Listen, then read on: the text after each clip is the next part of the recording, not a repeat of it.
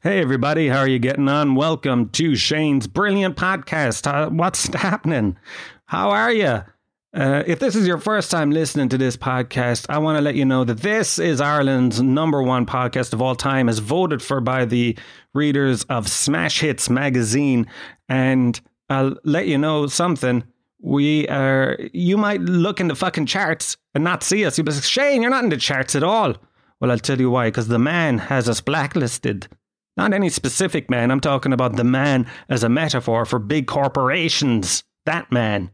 Because apparently this podcast is dangerous. There's this other podcast called The Joe Rogan Experience, and it's hosted by this fella. His name is Joe Rogan, and he's a character who they say he's dangerous because he is a host of a lot of anti-vaccine viewpoints, and he brings on a lot of dubiously credentialed experts, in quotes, to prosthetize. Is that a word? Sounds like a word. To prosthetize about the supposed dangers of the vaccine, right?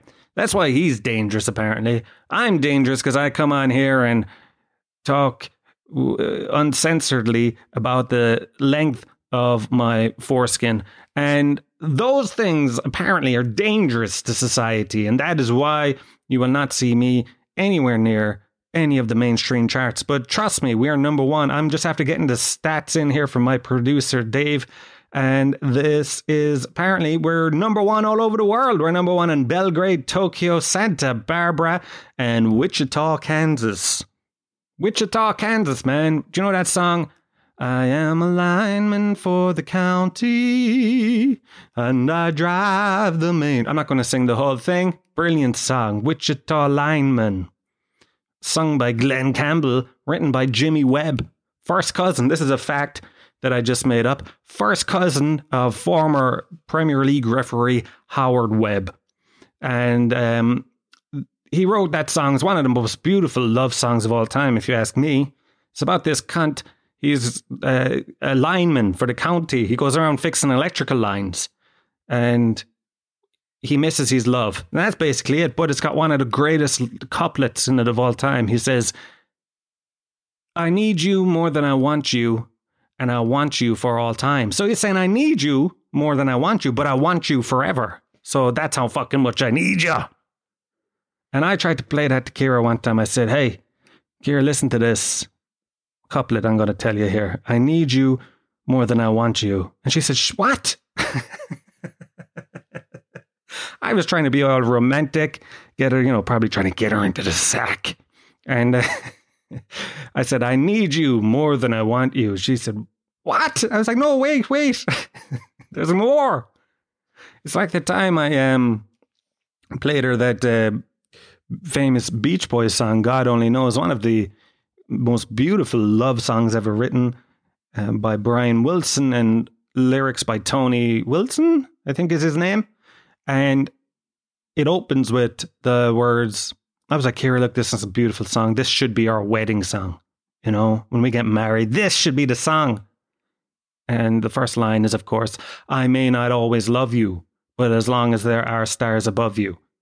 But once they hear, I may not always love you, and they don't want to listen to the rest. I'm like, no, that's not the point. She's like, no, that's not. Get that away from me. Anyway, if this is your first time listening, I'm sure that rant there about Wichita lineman has already made you turn off. But we are still going to plow on. This is Shane's Brilliant Podcast. Welcome to the show. Welcome, my Shaniacs. Let's hop aboard the Shane train. Destination Nantes. That's right, Nantes in France. Nantes. And here's another fact that I've just made up. Nantes is the only town in the whole entire world that rhymes with the country that it's in. Can you think of another one? Bringland. There's no Bringland. There's no L'Argentina. There's no Trizil. It must be. And not only is it the only town that rhymes with the country that it's in, Nantes, it's also a homonym, I think, for slang for pedophiles. So there you go, nods. How are you all? How did you get on with Storm Eunice? Did you manage to survive? I'm sure you did, or you wouldn't be listening to this. It wasn't too bad up here in Dublin. The big wind. It was a mild gust more than anything. Bit of rain. But down the country, I presume it was a lot more dangerous. Now, I'll say this about Dublin since I moved up a couple of years ago. It only rains, it seems to me, it only rains about 6 days a year. Whereas down home in Tralee, it used to rain about 600 days a year. And there's not even 600 days in a year. So that'll tell you how many days it was raining. A lot. Like you'd wake up in your bed in the morning and it would just be raining in your fucking bedroom. That's how wet it used to be. Because Tralee, right, is in a valley, the beautiful Vale of Tralee. And so apparently a valley means it rains a lot. And it's horrible. So I remember one summer, man, fucking 2 weeks of non-rain. The whole summer was grey, fucking rain, sideways rain and shit. And I was going, please, global warming. Please, do your work. I was spraying myself with fucking 1980s deodorant. I was throwing plastic straws into the canals. I was doing everything in my power to bring global warming to Tralee, and I don't think it ever worked. But yeah, man. And I think, like, you know the way they've names and shit now, Storm Eunice and all that jazz. I remember back when we were young, we used to have to walk to school in worse storms than that, you know. You'd be walking down to your primary school and there'd be horses, horses just being blown past you by hurricanes and shit. Houses and grannies and stuff being blown into the fucking sky. But you'd still be forced to walk down to school. And I'm not saying that in a, oh, the world used to be better when I was young. Back in my day, it used to be an awful lot better, didn't it, Captain? You know, I'm not doing that. I don't know why I put on an English accent. But I'm in the mind of a Brexiteer. Back in my day, it used to be better. You used to have to walk to work in the wind. No, it used to be a lot worse. The world used to be a lot worse because they used to force us 7-year-olds to walk to school in force 10 gales. What were they thinking? With a big giant bag on our back. Like things, everyone looks back with rose-tinted glasses, but like nans are the worst for it. Oh, back in my day, fucking, you know, we didn't have shoes going to school. Oh yeah, that sounds brilliant, Nan. You didn't have fucking shoes. Your feet were like sandpaper with all the calluses on them. Yeah, that sounds brilliant. Oh, we missed those days when children had to walk to school with no shoes on. Back in my day, we didn't lock the door at night. Well, isn't that a fucking stupid thing not to do? Nans are always saying that. I remember we didn't even lock the doors. Well, fucking hell. Why not? You've children in the house. No wonder there was probably half the house is getting robbed every week. I wonder if you looked at the statistics of break-ins and child abductions from before they used to lock the doors and after. I bet you it was a higher. Especially back then, because they used to just let fucking, you know, your next door neighbor was a known sex offender. And you still lived next door to him. It was like, fucking Jimmy's out with his big coat again. You know what I mean? He was just a fella in the neighborhood, in the estate. You know, and you used to still leave the doors unlocked. It sounds crazy to me, Nans. Back in my day, we didn't have pizza. We used to eat tripe. Oh, that sounds amazing. Eating pig's stomach instead of beautiful pepperoni pizza. Yeah, that sounds amazing. Back in your day, back during World War II. Or what they call it here, the emergency. I mean, why couldn't we just name it what it was? A war. No, in Ireland we had to call it the emergency. And people had to cut back on butter. That was our fucking war. But they used to make us walk to fucking school, man. Like, I remember walking to school when I was 7 by myself, Force 10 gales. You know, rain used to be sideways going so hard, people had to wear bulletproof vests. That's how fucking hard the rain was, or else you get massacred like Sonny on the causeway in The Godfather. Look how they mess. Wait, I can do a Marlon Brando. Wait. Listen, Marlon Brando, The Godfather. Look how they massacred my boy. That's fucking horrendous. Look how they massacred my boy. All right, no, let's stop. Let's cut that out of the podcast, all right? But we had fucking heavy school bags. Remember that? I mean, we were 7 or 8 or whatever. Big giant fucking rucksack. It wasn't made out of whatever they're making it out of now. You know, fiberglass fucking lighting bags. These were fucking sacks with books, with 900-page books inside them.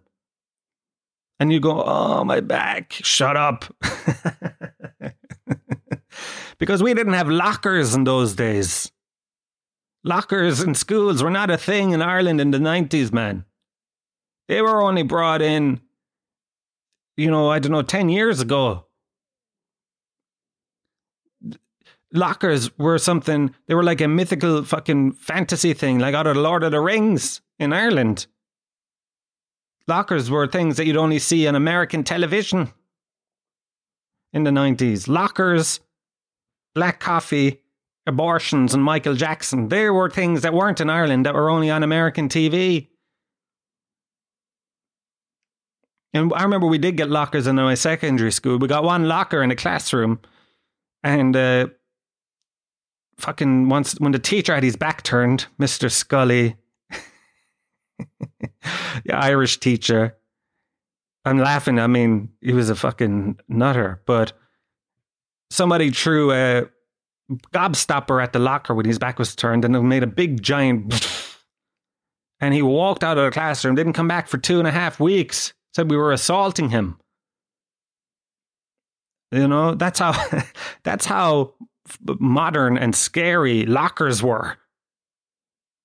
Nobody knew how to handle them. Man, some of the secondary school teachers we had, why would you be a secondary school teacher? It seems like the worst job in the world. Like, imagine working all day long just being made fun of constantly and showed disrespect by rooms full of smelly, dirty teenage boys who, and 15, 16-year-old boys, man, they think they're the smartest cunts in the world. They can't be told to shut up, And imagine having to fucking face those pricks every day. It would be the most horrible job in the world, I think. Worse than if you had to be stripped naked every day and use your body to clean a septic tank.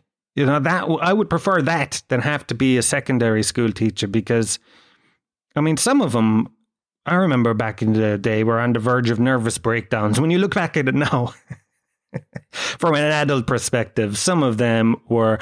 I did a aptitude test, right? I can't remember what it's called. It wasn't an aptitude test, but it was basically an aptitude test. But every secondary school used to do it, and I got apparently in the top 2 in the classroom. That's how fucking smart I am, man. I talk a load of bollocks on here, but I'm like Albert Einstein, right? And I actually found out later that because I used to be proud, because the guidance counselor goes, you can be whatever you want. Because usually they'd call you in and go, oh yeah, you should be a postman, you should be a novelist, you should be a fishmonger, right? They used to call me, your man called me and said, you can do whatever you want. And I found out later that a fucking million people got told that I wasn't special at all. I saw on Twitter, there was a whole thread of people who were like, oh yeah, I was told that too. That was just the fucking guidance counselors slacking on the job. They couldn't be arsed. Yeah, you can be whatever you want. I took it as a compliment. Yeah, you can do whatever you want. Whatever.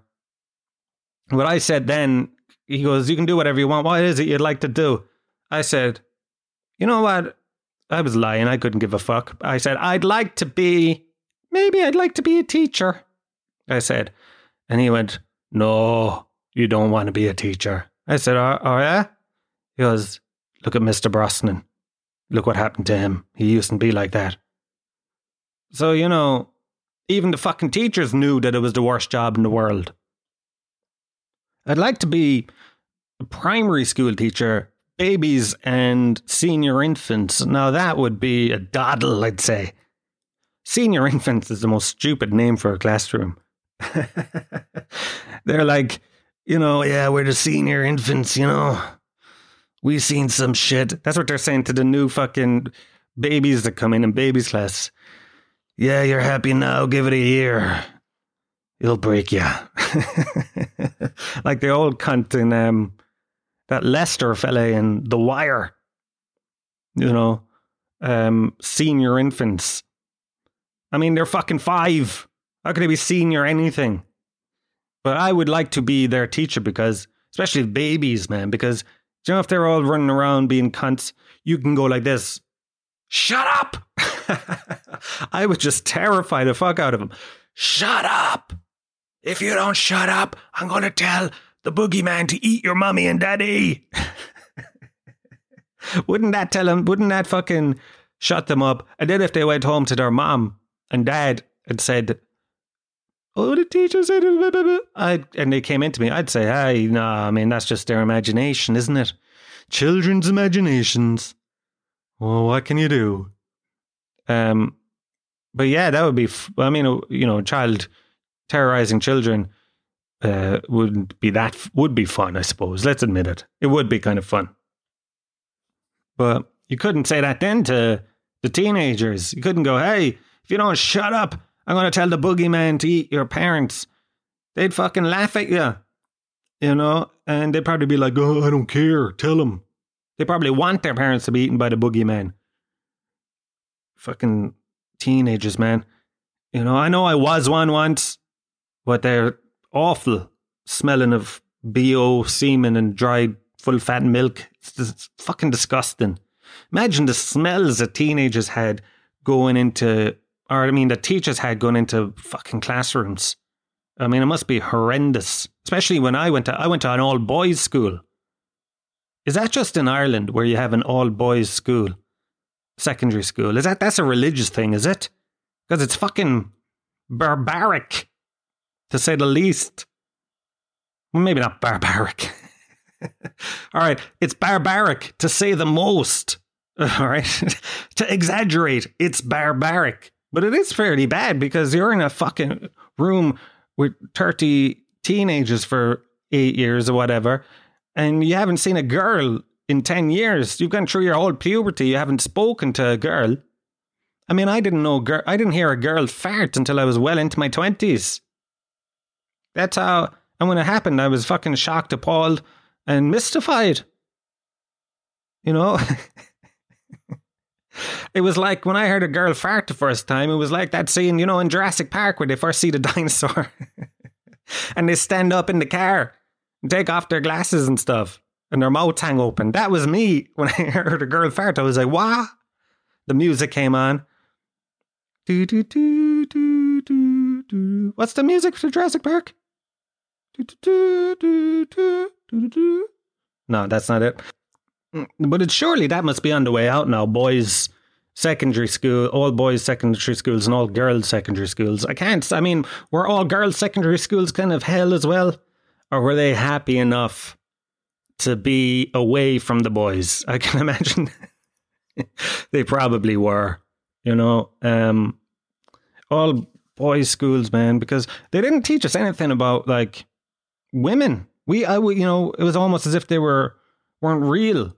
We weren't told anything about them. Like we didn't. I mean, I did. I'm only learning now about like the menstrual cycle.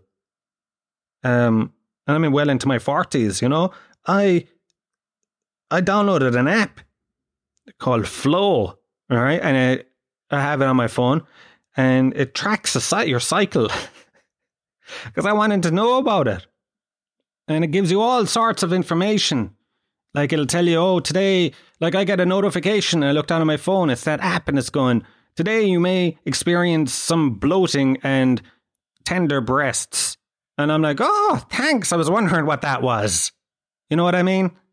But it's good to know those things. Like, we didn't learn anything about that, about like female reproductive system or anything. And a whole generation of us, my age and older probably, definitely never learned anything about that, unless you probably did biology maybe, but then it was probably learning about female frogs or something. Because we're still in the Catholic, we still did religion, and it wasn't like about Buddhism. It was about Jesus and shit. And sex education must be a lot better now. I think they don't have the nuns do it. Back when I did it, they had nuns fucking doing sex education.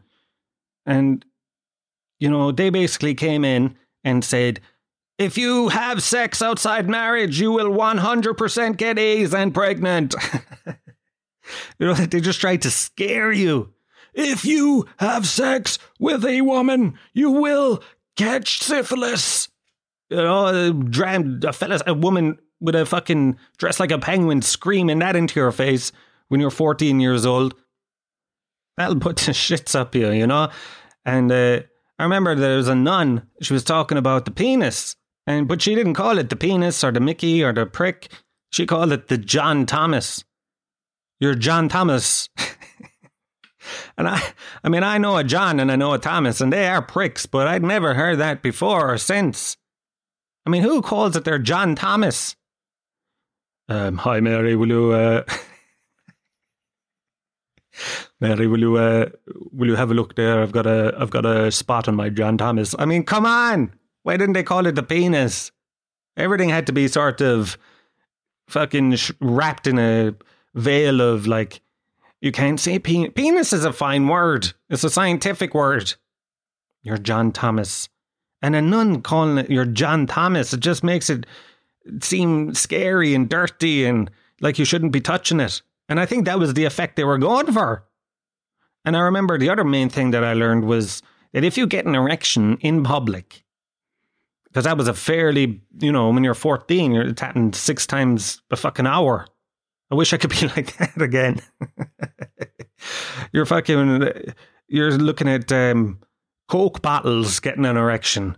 You know what I mean? You're looking at fucking cartoons.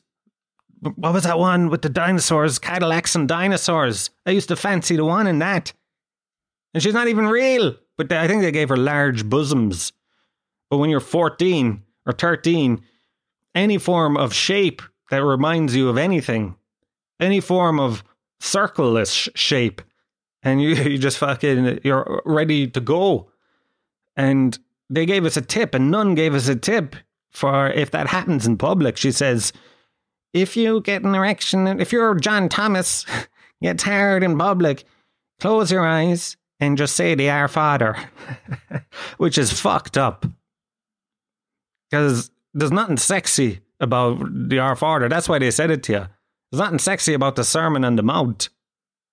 That's why it's called the Sermon on the Mount and not the Mount the Sermon. Hi-oh. But there's nothing sexy about Jesus, I'll tell you that. But then what's weirder? Okay, the Catholic Church, they're like, you know what is weird? Boys thinking about naked women while they're sexually aroused. Why not have them think about Jesus instead? Fucking Catholic Church, man. I mean, what a strange organization. Deeply strange. And I'm not talking about any of you, if you're Catholic or Christian or whatever, that's your own personal thing. I'm talking about, like, I am interested in Jesus. I've listened to a lot of books and shit about the historical Jesus. I listened to audiobooks about him. But I'm talking about the Catholic Church itself. Deeply strange organization, just obsessed with sex. When you think about it. Because everything was about don't have sex, don't have those thoughts, don't touch yourself, you're going down to the devil. I mean, what was that about? And surely if God, the Father, really gave a fuck about that so much, he wouldn't make us so fucking horny. That was his fault. You know what I mean? Anyway, where was I? I was talking about the fucking weather and I ended up talking about... The Catholic Church's obsession with my own penis. That's what you call fucking rambling. Rambling! I'm a rambling guy. I'll do my show tonight in Smock Alley in Dublin. That's tonight, Thursday, the 24th of February. So come on down. There should be a few tickets on the door. And I'm doing a tour. A tour, you say? Yes, a tour of Ireland in September. I always feel silly calling it a tour when it's just around Ireland. It's not like I'm driving around in a big bus with a load of groupies taking drugs, driving down to fucking Dundalk. You know what I mean? That's not really that's what in my head is a tour. I'm just a sad man on a train drinking a Lucozade. You know, that's my tour. Sitting by himself, drinking a Lucozade, reading a book. But I'll announce them when there's Limerick, Dundalk. Where else is there? Limerick, fucking Dundalk, Cork, Port Leash, and there may be a few others. And so, yeah, if you're interested, you can go to those. And I'm doing I'll be doing another show as well in Dublin. So, yeah, and I suppose if you want to join the Patreon, I suppose I'll stick it in here. Patreon.com/Shane's Brilliant Podcast. If you want to support the show, fucking give me $5 a month for this beautiful content. And I do another podcast at the weekend, and you can listen to that. But mostly you get the satisfaction of helping an independent podcaster. And it's only a pint a month. That's all you're buying me. And you're buying me 12 pints in a year, which seems quite a lot. I wouldn't buy some people 12 pints a year, but there you go. So I'm going on tour. That's all the plug-in, is it? Come see me tonight if you're around. It should be fun. And that's that. Okay, I got a couple of emails to read out and messages. This one comes from Lee. And Lee, she says, coincidentally, you spoke about your man from Listún Varna last week. Remember I was talking about the matchmaker. Was it Willie? Willie the matchmaker? Let me Google it. Willie the matchmaker. Willie the matchmaker? Yeah, Willie Daly, the matchmaker. Anyway, Lee goes on. You spoke about your man in Listún Varna. I met him last year, randomly, when my parents and I, good grammar there, Lee, my parents and I got lost. We ended up on his farm. Hey, that's not fucking getting lost, that's fate. When you end up on Willie Daly's farm in Listún Varna, that's the fucking planets aligning. Anyway, we ended up on his farm, and he sang us a song called Mary, Cut Your Toenails, You're Tearing Up the Bedsheets. Mary, cut your toenails, you're tearing up the bedsheets. That sounds like an amazing song. It was written by Mary's mother-in-law. What? Mary's mother-in-law wrote a song called Mary, Cut Your Toenails, You're Tearing Up the Bedsheets. That'd be like if my mother wrote a song called Kira, Cut Your Toenails, You're Tearing... So whoever Mary's son was must have said, Mom, fucking I love Mary, but Jesus Christ, her toenails are long. And then her mom wrote a song. And he also made us touch the book while he was getting us apple juice. Oh yeah, his book. So if you missed last week, his matchmaker guy has got a magic book, he calls it. And if you hold it for 7 seconds or something and close your eyes, you'll find love within a year. Okay, so I wonder, Lee, did you find love within a year? You had some donkeys. They were called Dolly Parton and Ariana Grande. And there's some pictures. Open air donkey farm. Matchmaker Willie Daly. Welcome. I mean, listen. Fair play to the man. There's not many a matchmaker that'll let you touch their magic book out west, I'll tell you that. So if you're ever stuck out in Listún Varna, look out for Willie the Matchmaker. He'll let you touch his book. He'll get you some apple juice and introduce you to his donkeys, Ariana Grande. and Dolly Parton. And he'll also sing you a song called Mary Cut Your Toenails, You're Tearing Up the Bedsheets, which is probably the best title of a song I've heard in a long time. Mary Cut Your Toenails, You're Tearing Up the Bedsheets. Jesus. That is fucking funny. All right. Thank you, Lee, for that. We got this email here from Donal. He says, "Hey, Shane, long-time podcast follower here, and always delighted to hear your music and movie suggestions.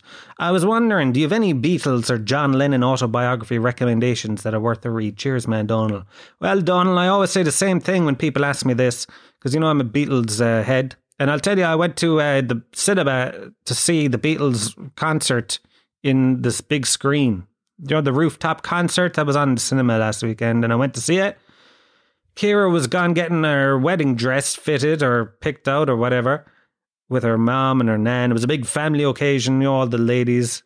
And I had some free time, so I had 2 pints, went to the cinema to watch the Beatles on the roof. Now, maybe it was the pints, maybe it was just something special in the air. But when I saw John Lennon and Paul McCartney up there on that roof singing the one after 909, a song they wrote when they were basically children, teenage boys, I nearly shed a tear. It was very emotional because John Lennon was going to be dead in a year. McCartney and him were going to be enemies within 6 months. So to see him having fun like that, I became overcome with emotion. Now I was after 2 pints. And you had to have to look at me, right? Emotional, tears coming down my fucking face in the cinema watching John Lennon and Paul McCartney, all right, feeling that fucking emotion, interspersed with probably at the exact same moment, my fiance, in tears because she's getting her wedding dress. She's moving on with her life. She's becoming an adult. Her parents are giving her away symbolically. It's something they've looked forward to all their life. And I'm fucking in Dublin crying because of the Beatles. It shows you our emotional fucking, where we both are emotionally as human beings. But it was great, the Beatles concert. But anyway, what am I saying again? Oh, a book. All right. So now it depends. See, I'm a fucking Beatles head. I'm an embarrassment of a Beatles fan. You know what I mean? So I don't know how much of a Beatles fan you are. Now, if you want to get really into it, I'm talking fucking, you want more information than you could possibly need about the Beatles. I would recommend The Beatles Tune In by Mark Lewison. It's 1,000 pages long, though. And it's also only up to 1962. It's only about their teenage years. Really. And there's 2 other parts coming out soon. You know, the 62 to 66 and then 66 to 70, the last 4 years of their career. This one only goes up to 1962, but it's fucking amazing. The Beatles Tune In. Other than that, there's this one that's kind of good called 1, 2, 3, 4. And other than that, I mean, I've read a lot of John Lennon books when I was younger, but I can't really remember them. That one, 1, 2, 3, 4 is kind of funny and it's quirky. It's like little stories about them. Not really a biography though. But I would recommend the Beatles Tune In and just fucking, it's an amazing story. It's one of the greatest stories of all time. Even when you kind of have listened to all the songs, the fucking story is amazing too. Imagine 3, or let's say 2, all right?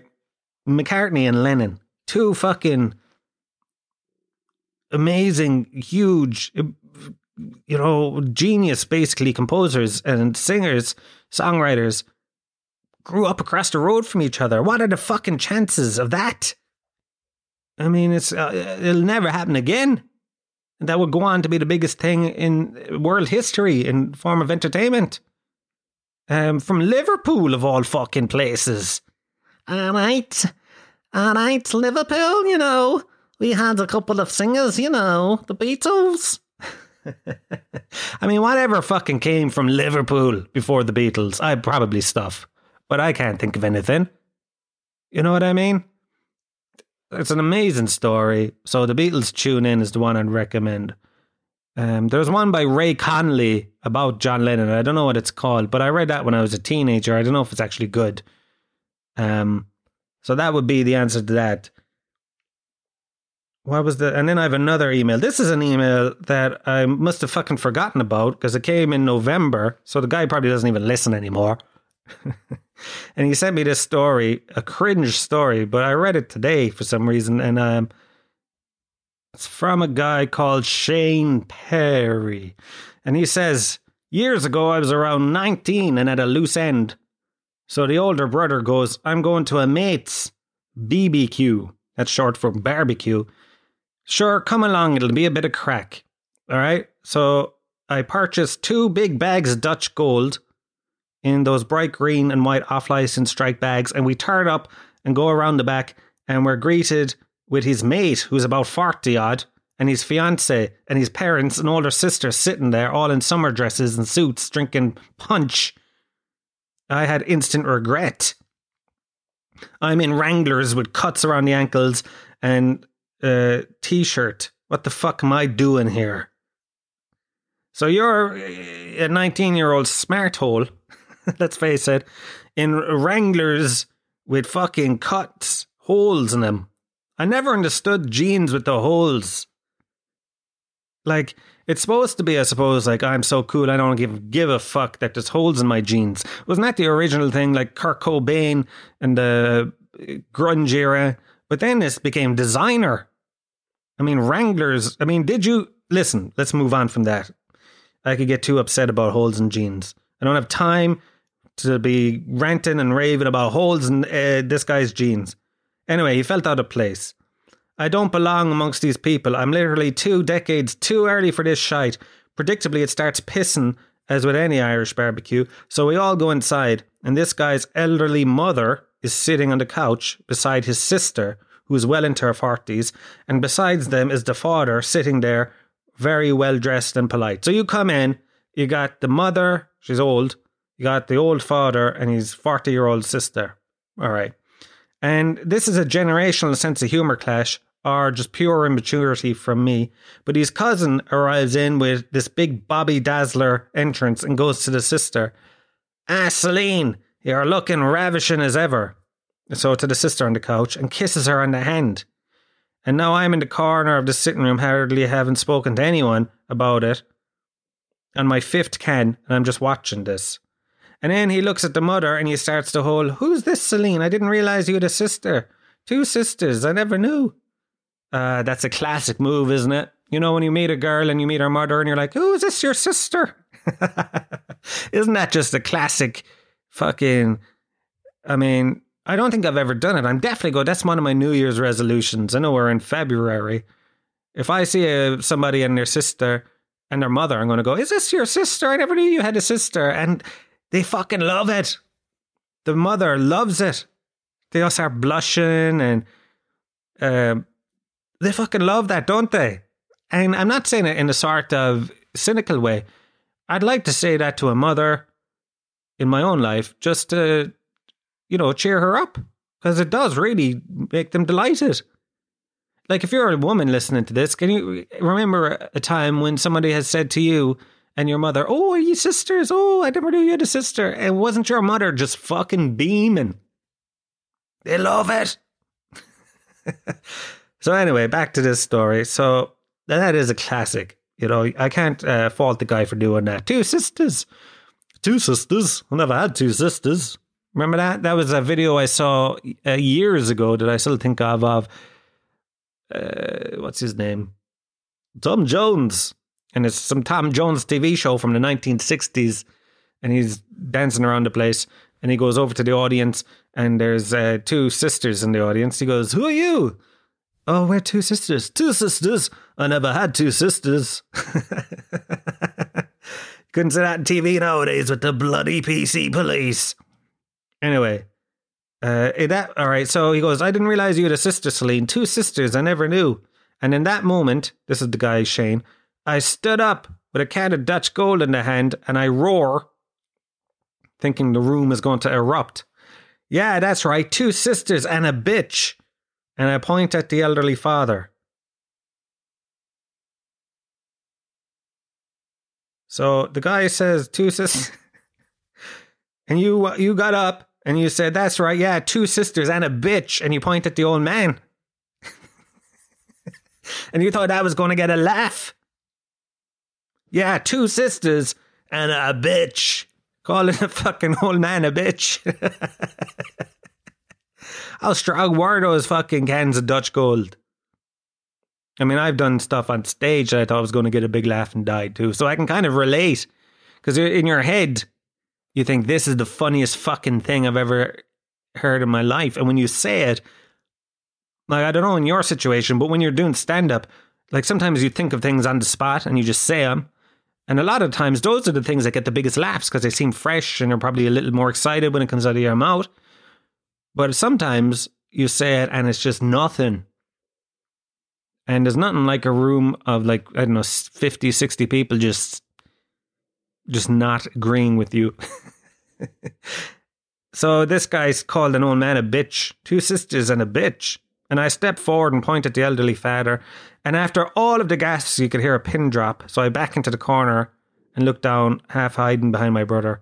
Everyone is silent and side-eyeing each other. And eventually someone clears their throat and goes, so does anyone know a song?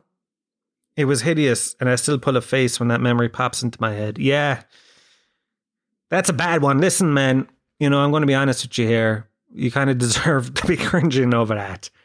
You know what I mean?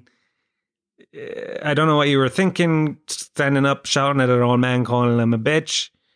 But that is one of those things that, you know, would be hard to live with. I agree with that. That's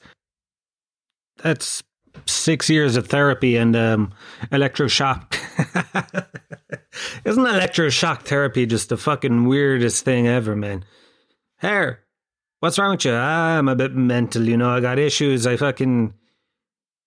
You know, I can't sleep with the anxiety. I'm afraid if I leave my house, I'll push somebody out onto the street. There's just this crazy anxiety that it makes me do crazy things. And the depression, oh, Jesus, don't even get me started on that.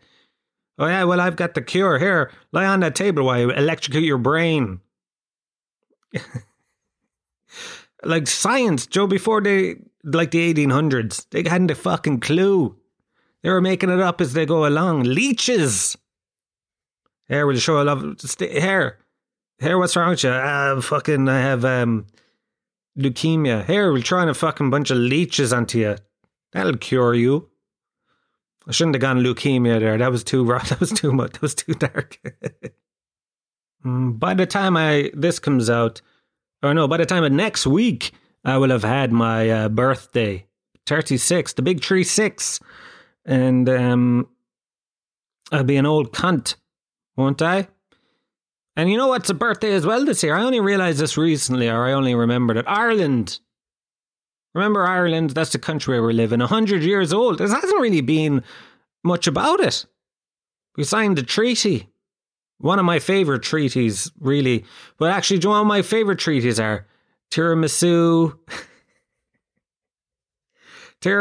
apple tart, and Battenberg cake. They're my favourite treaties. No, but the treaty, I'll give you a small history lesson before I go. The treaty, if you're from Ireland, or if you're not from Ireland, and maybe if you're from England, this will teach you about your own horrible nation. What happened was, so England basically invaded Ireland about 800 or 900 years ago, right? I'm simplifying things. The Normans and all that shit. And it basically ended up with Ireland being part of the United Kingdom in 1800. So what was it? The United Kingdom of Great Britain and Ireland. So a lot of Irish people are like, well, fuck that shit, man. The IRA, I think they were called the IRB at the time, the Fenians, all these volunteers, all right? They were like, fuck this, man. We don't want to be part of the UK. So they says, you know what we'll do? This is in 1916 now. They says, England's in a world war with Germany and Austria and all those fellas. And there was a phrase for it. We'll use England's misfortune as Ireland's opportunity. Something like that. So what they said was, England's distracted by the war in the mainland. Why don't we start a revolution here and win our freedom? So what they did was, a bunch of boyos and girlos, Countess Markievicz and a few others, I would assume, they said, you know what we'll do? We'll take on the might of the greatest and biggest empire. Not greatest. Listen, before you fucking cancel me, I'm not saying greatest in the form of I think it's great. I mean greatest is in the biggest, okay? Before I get my fucking Irish card revoked for saying they Irish comedian, Irish minor level comedian calls the UK great, the greatest empire. No. What am I fucking saying? The biggest empire. They took on the might of the biggest empire of all time. The sun never sets on this land by locking themselves into a post office and a biscuit shop, biscuit factory. Now, probably a tactical mistake. They weren't the greatest tacticians, God bless them. They went into the GPO and they took over a few buildings and they kind of let the Brits come on to them. Didn't they? And see, the British were, like I said, the biggest empire in world history at the time, bigger than the Romans. And so they said, we'll just destroy them. And that's what they did. They blew up the fucking GPO. They blew up Jacob's Biscuit Factory. And they rounded up the leaders. I can't remember them all. Padraig Pearse was the most famous one. And then you had De Valera, James Connolly, Markievicz, a few others. Thomas Ashe, was he one? And what they did was, except for De Valera, because he was an American citizen, and Countess Markievicz, because she was a lady, they executed them all summarily without trial. They brought them into Kilmainham jail and shot them. And they brought in James Connolly, and he was a socialist leader, and he got injured in the fighting in the Easter Rising, the revolution. So he was blind and he couldn't walk. His legs were bollocksed. And they tied him to a chair and shot him without any trial. And that was they went too British. That's what the Brits' fault was. They went you never go full British. And that's what they did. They executed him without a trial. They went full British. They turned the people of Ireland, because the people of Ireland at first were like, we don't give a fuck about this rising. We're happy out. And then once they executed the leaders viciously, they went full British, executed a fellow who couldn't walk or see. They turned the country against them. Anyway, to make a long story even longer, a few of the people rose up from the remnants of the rising. De Valera was released. Himself and Michael Collins were the two main men. I'm sure there was others, Arthur Griffith, but they're the only two ones you hear of. De Valera was the figurehead, and Michael Collins was the leader of the army, the Irish Republican Army. And what he did was, he was a kind of a smart fiend. That reminds me of a guy I know from Tralee who was called Eufine. And he used to have a rhyme. My name is Eufine. I'm nearly 19. When I come in my jeans, I put them in the washing machine. He used to say that. And he was a big, strong fella. I mean, very strong. And one time when I was about 17, I told him to punch me full force into the head. I said, I bet you I can take it. And he said, are you sure, Shane? I said, yeah. And he punched me and I collapsed. And that's probably what happened to me. But anyway, forget about Eufine. Michael Collins says, you know what, we're going to fight the Brits, but we're not going to do it like what we did in 1916 by locking ourselves into a post office. He said that was a big mistake. What we'll do is guerrilla warfare. And he wasn't actually talking. At first, the boys were like, what? Monkeys and shit. And he was like, no, not fucking monkeys. Guerrilla warfare as in, we're not going to break into Dublin Zoo and release the gorillas on them and set the gorillas on the Brits. No, guerrilla warfare is where you hide in the countryside, you attack them at random, and you fucking hide back into the countryside. You run off. I don't know why they call it guerrilla warfare. What kind of a silly bastard came up with that? Yeah, we'll call it something that exactly sounds like a big monkey. And that'll confuse cunts. You know what? Why didn't they just call it like something else? Attack and run. Why do they have to call it guerrilla warfare? Can anyone answer me that? Why did he call it after our guerrillas? I know it's spelled differently. But anyway, there was the War of Independence started. And they fought the Brits. They fucking attacked them and ran off. And then the Brits sent over the Black and Tans. And they were a bad bunch of bastards. They sieged Tralee. They fucking... they were horrible fuckers. And anyway, cut a long story short, 1919 had started-ish to 1921 and 1922, wasn't it? And fucking, anyway, the Brits said, listen, all right, we're sick of you Irish bastards. We want to get rid of you. You're fucking wrecking our heads. Come to the talk and the treaty. So, De Valera, the sly dog, he says, here, Michael Collins, you, Arthur Griffith and a few other fellas, you can go over and talk to Churchill and David Lloyd George and all the rest of them. And Michael Collins was like, hey, what are you talking about, boy? Because he's from Cork. He was like, you should go over, man, boy. He goes, I'm only I only fight in the wars, like, I can't negotiate. So they reckon now De Valera knew that they weren't going to get what they wanted. And he is also, what you don't know about De Valera is that he, not only was he the leader of Ireland, he also was the leader of German terrorists that took over the Nakatomi building in 1988 in New York, in LA. Was it LA? Yeah, LA. That's a little known fact about Eamon De Valera. But what am I fucking talking about now? And and he also taught Harry Potter the secrets of dark magic. But De Valera, and anyway, so the Brits said, listen, you can fucking have your independence, but you have to give us Northern Ireland. That was the treaty. And that's the history of the Irish War of Independence. I hope you learned a lot. We'll go into the Civil War next week. I should be a fucking history teacher. Imagine that was your history lesson. Being 5 minutes... you'd know everything there is to know. The Easter Rising, the War of Independence, the treaty. That's all you need to know, man. So, it's 100 years since then, but I haven't really heard anything about it. Maybe they're doing something else, I don't know. And then Michael Collins in the film goes, do you know, when the Brits are handing over the power, Michael Collins goes, oh no, he's 8 minutes late. And the British guy goes, you're 8 minutes late, Mr. Collins. And Michael Collins goes, sure. You ruled us for 800 years. You can wait 8 minutes. And everybody goes, you fucking bastard. Take that, you dirty British cunt.